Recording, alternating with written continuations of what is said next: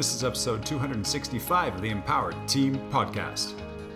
Welcome to the Empowered Team Podcast, where we explore how to optimize your performance in career, sport, and life.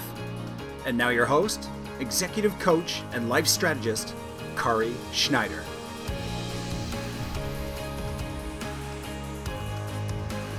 Welcome to the Empowered Team Podcast. And this is a seasonal episode. I want to make this useful for everyone who listens in.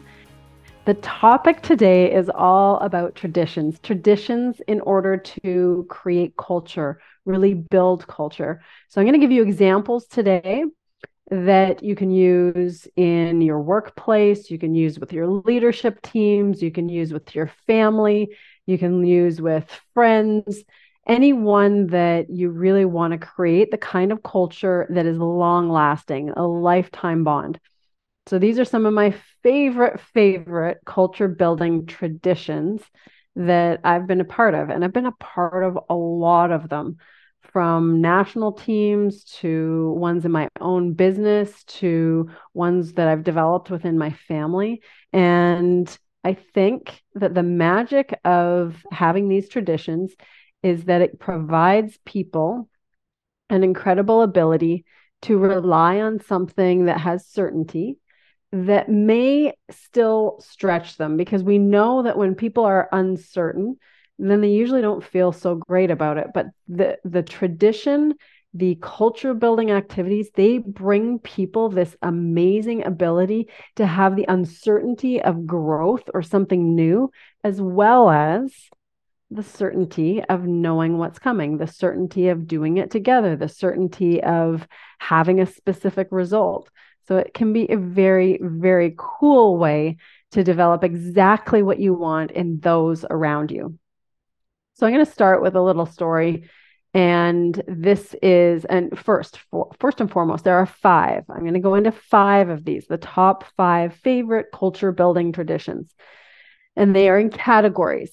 And the first category is a team activity, the team activity. And the team activity is so powerful, as you will probably know from experience, I hope. And if you haven't had an experience like this, well, welcome aboard. Years ago, I had an employee he was working in my gym, and he was a phenomenal coach. He had great presence. He was very connected with the people he was working with. He had a significant knowledge base. He was open to growth. And at the same time, he had also gotten a little less fit than he was accustomed to. And we had this tradition, this annual thing that I had created before he came on with my company, of going and collecting groups of clients, anyone who wanted to participate, and registering for a race, like a Tough Mudder, like a Spartan race.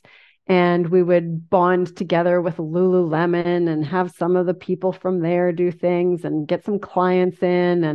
And then we would train together or train separately for a few months leading into the race so that we could feel our best during the race. And some of us wanted to be very competitive in the race. And so I invited him in on this. But what it meant, what was different, is that I made the training program and we trained together for months. We trained together for about 7 months before this particular event. And then the 2 of us wanted to be as competitive as possible. So although we had a group of people participating, they all stuck together and we went separately together in order to compete and get our absolute best performance. And I remember we were literally carrying a log up a mountain, the 2 of us, and we're trotting along because you can't run, you can barely walk, and we're managing a trot because we've gotten so fit, and we're trotting along and we're passing a couple of guys. And I can be a bit of a smart ass, and I really wanted to say, hey, you're getting passed by a girl, but that wasn't, I said it quietly enough so that my partner who was with me, he could hear it, but the people we were passing didn't hear it. And he chuckles along. And then as we're going along and we're halfway in and we're 3/4 of the way in, and the obstacles are unbelievable. We're going under barbed wire in mud. We're getting electrocuted. We're in cold baths. We are crawling through tunnels in the mud. Like we're doing all of the things. But he's done this event before. He's done the Tough Mudder before. I had never done the Tough Mudder before. He's done it before. And he starts saying to me about midway through, thank you. Thank you so much. This is amazing. Why? Because the last time he had done this, he was so much less fit that it was a sufferfest. He hated it. It was miserable. This time, he was in a conditioned state that was beyond what he'd even remembered in his lifetime, maybe never experienced before. And he was on cloud nine. He was enjoying this experience. He was having fun. He was feeling competitive, and we were crushing it. And it created a bond and a memory for the two of us forever. And even years after we've worked together, that business is long since closed. He's moved on to other things, different business, has a family, all of the things. But we have this unspoken bond that stemmed from one of the traditions that we had created in our work environment. Now, that particular story isn't a likely story for a workplace, but it was the story for our workplace, because our workplace was one of high performance, of taking people to new levels. And that's what we created there. We created a scenario of doing a summer competition every year. Now, other situations that, or other traditions, I should say, that we created were things like Laser Quest. We would go on a Laser Quest as all the employees and some of their significant others and do a Laser Quest fun night. We would do escape rooms.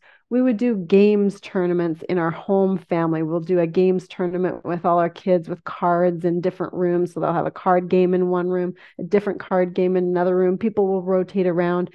Now that we have a pool table and shuffleboard, we'll rotate people with their partners from place to place and see who comes up with the winning crown at the end of it all. And it is absolutely fantastic.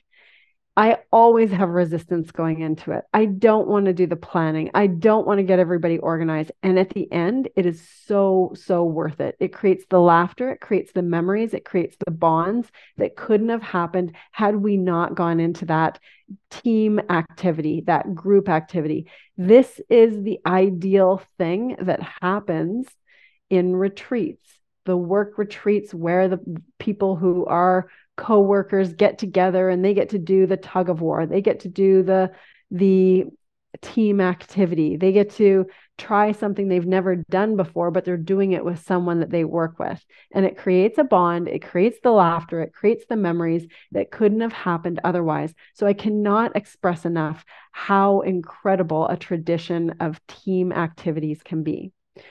The cultures it tends to create are ones of teamwork, creativity, fun, positive rivalry. Can you imagine when you've got people who are competing with each other, but they're having fun at the same time?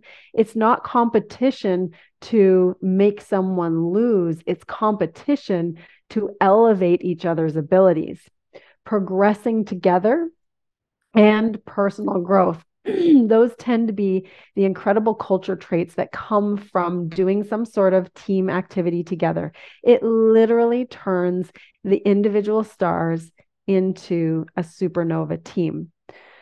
So before I go on to the second favorite team building, culture building tradition, I want to define tradition. And tradition is quite literally the transmission of customs or beliefs from a generation to generation. So why would I use the word tradition in this context that would include culture building potentially in the workplace or even at home?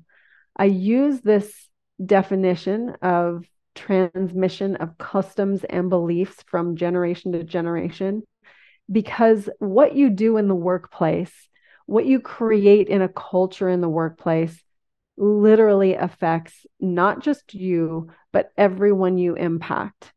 It doesn't just stop in the workplace. The culture that happens in one spot, it permeates, it transitions into home fronts.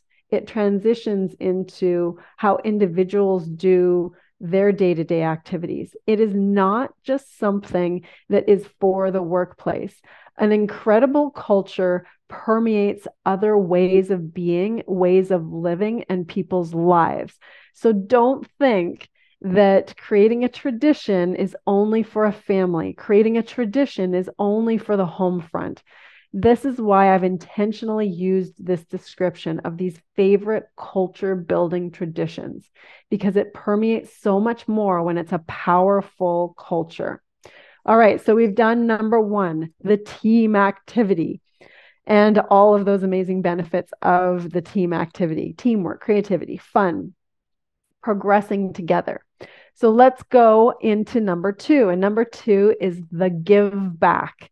This is when we connect humans from themselves to something larger.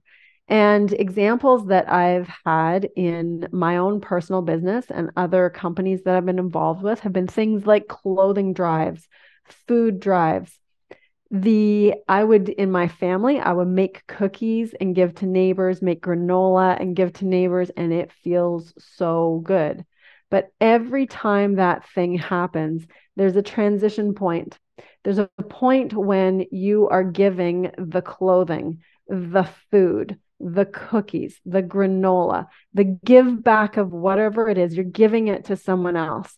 And that's the moment that an individual or a group of people feel the connection to their contribution to something greater than themselves, their ability to impact something greater than themselves. So other things that we've done is sending even our kids home with food. That can be that small act of, we have leftovers here, take this. We have guests here, take this with you. That act of giving, that act of contribution is powerful.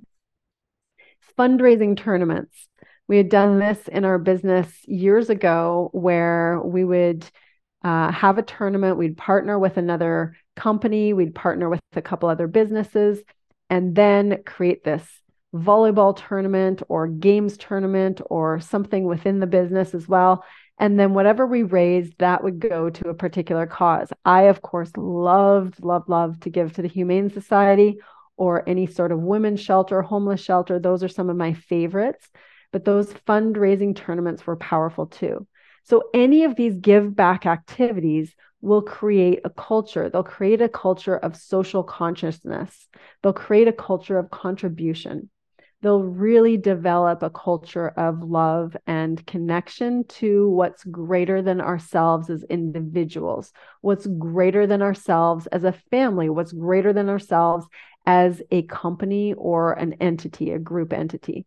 One of the favorite things in givebacks that I've really been enjoying lately in my life is when I've gone on a trip. So I've done different platinum partnership trips through a Tony Robbins mastermind. And that meant that if we were in the Bahamas, if we were in Hawaii, that meant being able to have the opportunity to do a give back activity in that space. So when I was in the Bahamas, I got to help with the local food drive and distribute food in a specific environment for people who were needing more fruits and vegetables. So I was in my element, loving it for hours in the heat, and it was the best feeling ever, giving fruits and vegetables to people who were in need. Then there was, my husband and I went on a relationship trip to Hawaii, and in Maui, they had just experienced the fires that had been devastating to certain areas of Maui. And we were lucky enough to be there at a time when we could really make a difference in the cleanup. And so we were loading brush into trucks for the morning in order to help. And they were so grateful just for the extra hands and the ability to carve back time for themselves when these these activities, these cleanup activities were being done. So those things are immeasurable. I love metrics. I love OKRs and KPIs and things like that. But what happens in the give back is immeasurable. It is so profound. So whatever you can do to create a tradition around give back, I invite you to do it. In fact, I'm working on that right now with our family vacation. Every year we have a family vacation, and I want to incorporate something that has us give back. And I'm not sure how we're going to do that yet because we go to a new place every time, and we will find a way. So that is something that I think you, your company, your family could really benefit from. All right, the next one, number 3, is the food. Now, I am in a position where I'm recording this. It is late November. It is cold. We have just started to put up the Christmas tree, and it means that Christmas is approaching, and for our family, we have food traditions. So there are some things that literally it is this food that goes straight to the heart. What I mean by that is it's a food that means to the person who's eating it comfort. It means home. It means holidays. It means connection. Food can literally be this connection straight to the heart. So some of the things that we've done in the workplace in the past, we've done healthy recipe sharing. In our family, we do some of the same desserts or same treats every year. And then also one of the things that's really powerful is teaching others how to make those traditional meals or those traditionals, or sharing that recipe. Those things create this culture of learning. It creates a culture of pleasure, the comfort foods, the comfort alone of having that, someone else making it for you. And it creates a culture of bonding. If there are certain flavors, or you learn about someone else that they have favorites of fruit or strawberries or baking or whatever it is, you discover their favorites, it creates a greater bonding for those two people.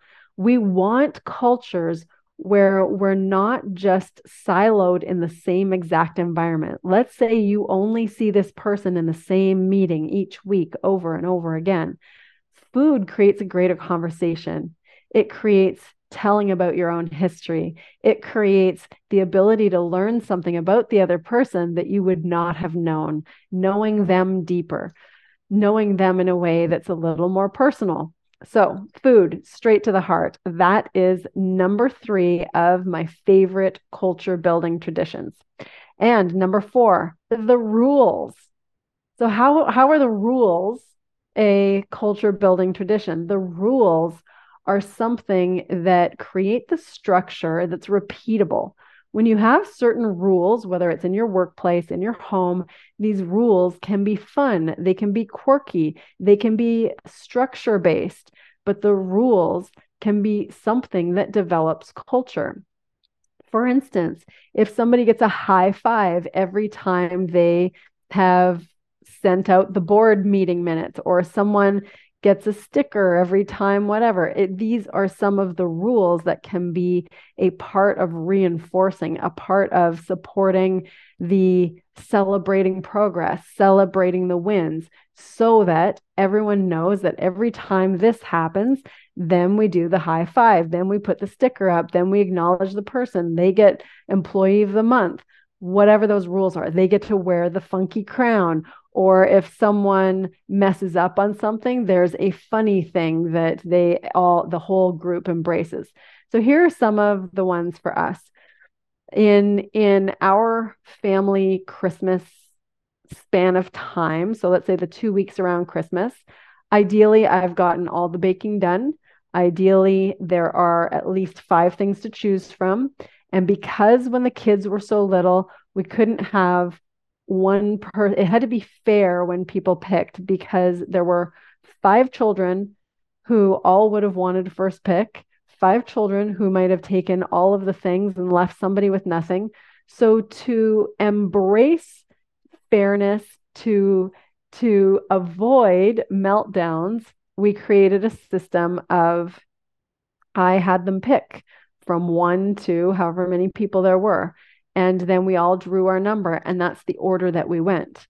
And when we went in that order, it went in rotation. So if you got to pick first, you ended up being last the next time we picked the dessert. So we would do the desserts after lunchtime. We would do the desserts after dinner time. And every single time the rotation kept moving. So the next person got to pick. So if you were fifth in line, eventually you'd work your way up to being the first pick, and you could pick your favorites that way. Now, I realized that as time went on, I realized that as adults, because now these children are adults, they may not want to be forced to be picked fourth or to have a pick fifth or whatever it was. And so I gave them the option years ago to say, hey, you're young adults, you're teenagers. Do you still want to do the picking order? Because really, I know you're not going to grab everything in one grab. And I know people don't care as much who picks first and that kind of thing. But we had done this for years. And what shocked me was that everybody wanted to do the exact same thing. They wanted these rules that were in place because it was funny. It was fun. Everybody enjoyed the pick. It made things light. People would have banter around it. Oh, who picked that one? Because we would go around twice. Everybody would get to pick their second treat. And if something had disappeared, it created a lot of fun. So the rules can be fun. They don't have to be something that are only confining, if you will. So the picking of the dessert. We also, back in the day when I owned my gym, I had no coffee in the gym. The employees that I had who were coaches might want to walk around with the coffee while they were working. And I did not want that. I wanted them completely focused on the client, on the national team, on the patient, on the person they were working with. And so we literally removed the coffee. If they wanted coffee, it could be in the office, but it was not going to be in the clinical space. It was not going to be in the gym space. It was not going to be floating around while you're working with a team. It just wasn't going to be there. Another rule that we have is when we're in a group environment playing a game called President. There's another name for it. I won't bring it out. We've also called it Dumbo. But when the person gets to be president or when they get to be Dumbo, they have the crown. And so it's a fun way of building in those rules. And then another one that we've had that has built in a really profound culture is the whining jar. Years ago, when I was working with the men's national volleyball team, we were in an especially challenging time of training building into an Olympic qualifier. And the people who were in this full-time training center were working day in and day out. It was getting extremely challenging. And eventually somebody started to break down, and it was, I can't do this anymore. This is so hard. And on it went. And I said, no, I think we can stop this right now and we can get through this and it's going to be worth it. And we had a conversation. However, the point of this story is that the next day, that same athlete came back with an emptied out peanut butter jar with a hole cut in the top and a label pasted on the side of it. And it was called the wine jar. And it had rules next to everything on that wine jar. No crybaby, no this, no that. And the beautiful thing that transpired after that and developed the culture in that moment and beyond was that people would start to whine or maybe complain or maybe say why. And another athlete would simply go and grab the jar and hand it to them. And then that person would have to put $1 in or $2 in or whatever. And so there was this money collecting and this joke being created that was coming from a new culture being developed around these rules. It was fun, it was great, and it was contributing to a culture of supported commitment to a higher standard, supported commitment to everyone being in their best self and supporting each other in doing that, even though some of us as individuals would fail. And that's where we would pick each other up, use this rule for fun, and away we went. So that's another example of the rules that can be fun. And these create a culture of structure, a culture of uniqueness, a culture of discipline, and can be fun. Rules do not have to be miserable, they can be fun. And number 5, what else? What else can create culture building traditions? It's the environment. Now, I told you that it's late November and we started putting the Christmas tree up. However, we have a cool, windy day with a light bit of snow on the ground, and most of the Christmas decorations are up. And our house has this element now of this cozy, warm, and festive, inviting, welcoming experience, this look to it, this feel to it. The environment creates your energy, and creating traditions around the environment, that creates something that our senses can rely on, our energy can rely on. It can help us go into high work mode. It can help us go into relaxing mode. So my favorite, number 5 here, is the environment for creating the energy that is of the culture that you desire. So one example that I just gave was a Christmas tree. Familiar decorations, so things that are familiar and remind people of a same experience. Gathering places. So you can create environments of gathering places that create elements of the culture that you want. So for instance, if I want fun and play and connection, gathering places of our lower level of our home have a big sectional couch that's cozy with throw blankets and pillows on it for watching movies or playing video games. And it's got the fish tank, and it's got the pool table, and it's got the shuffleboard, and all of those things in that environment create a culture. They create a space of relaxation, of fun, of all the things that we're looking for in that environment.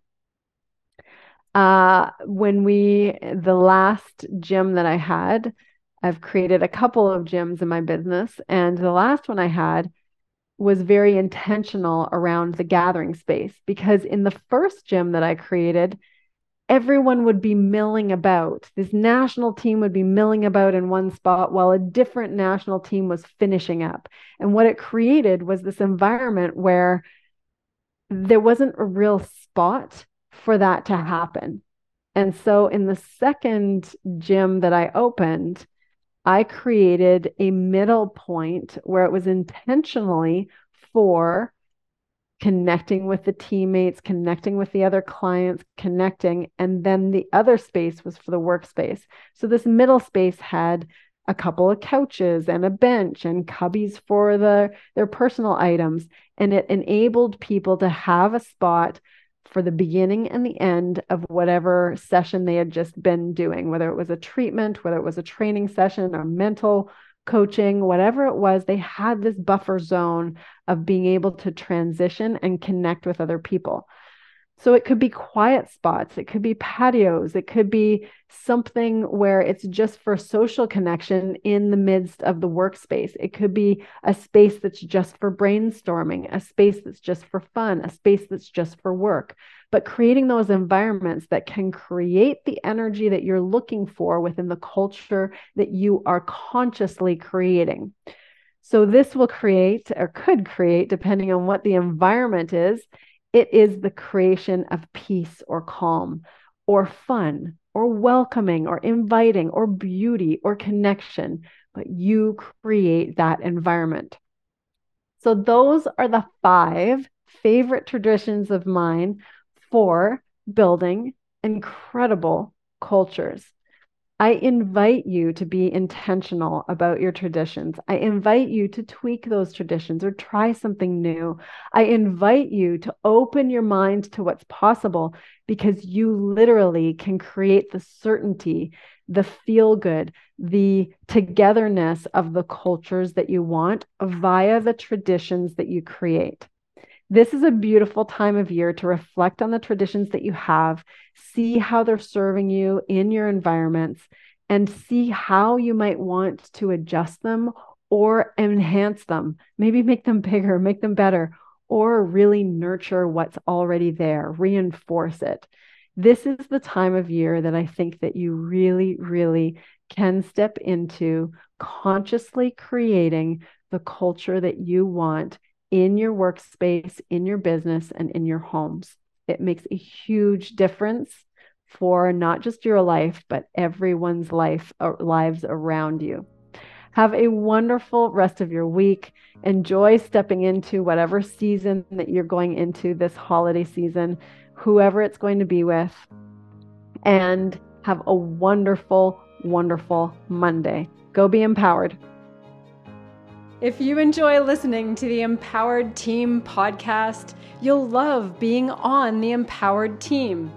The Empowered Team is our group coaching and accountability program where we provide the tools, skills, and community for you to grow your self-mastery as a leader and optimize your results alongside other leaders. The Empowered Team runs year-round. To learn more about our leadership consulting for business and our Empowered Team group coaching, head to www.theempowered.ca/empowered-learn-more. That's www.theempowered.ca/empowered-learn-more. We can't wait for you to join us. Let's go.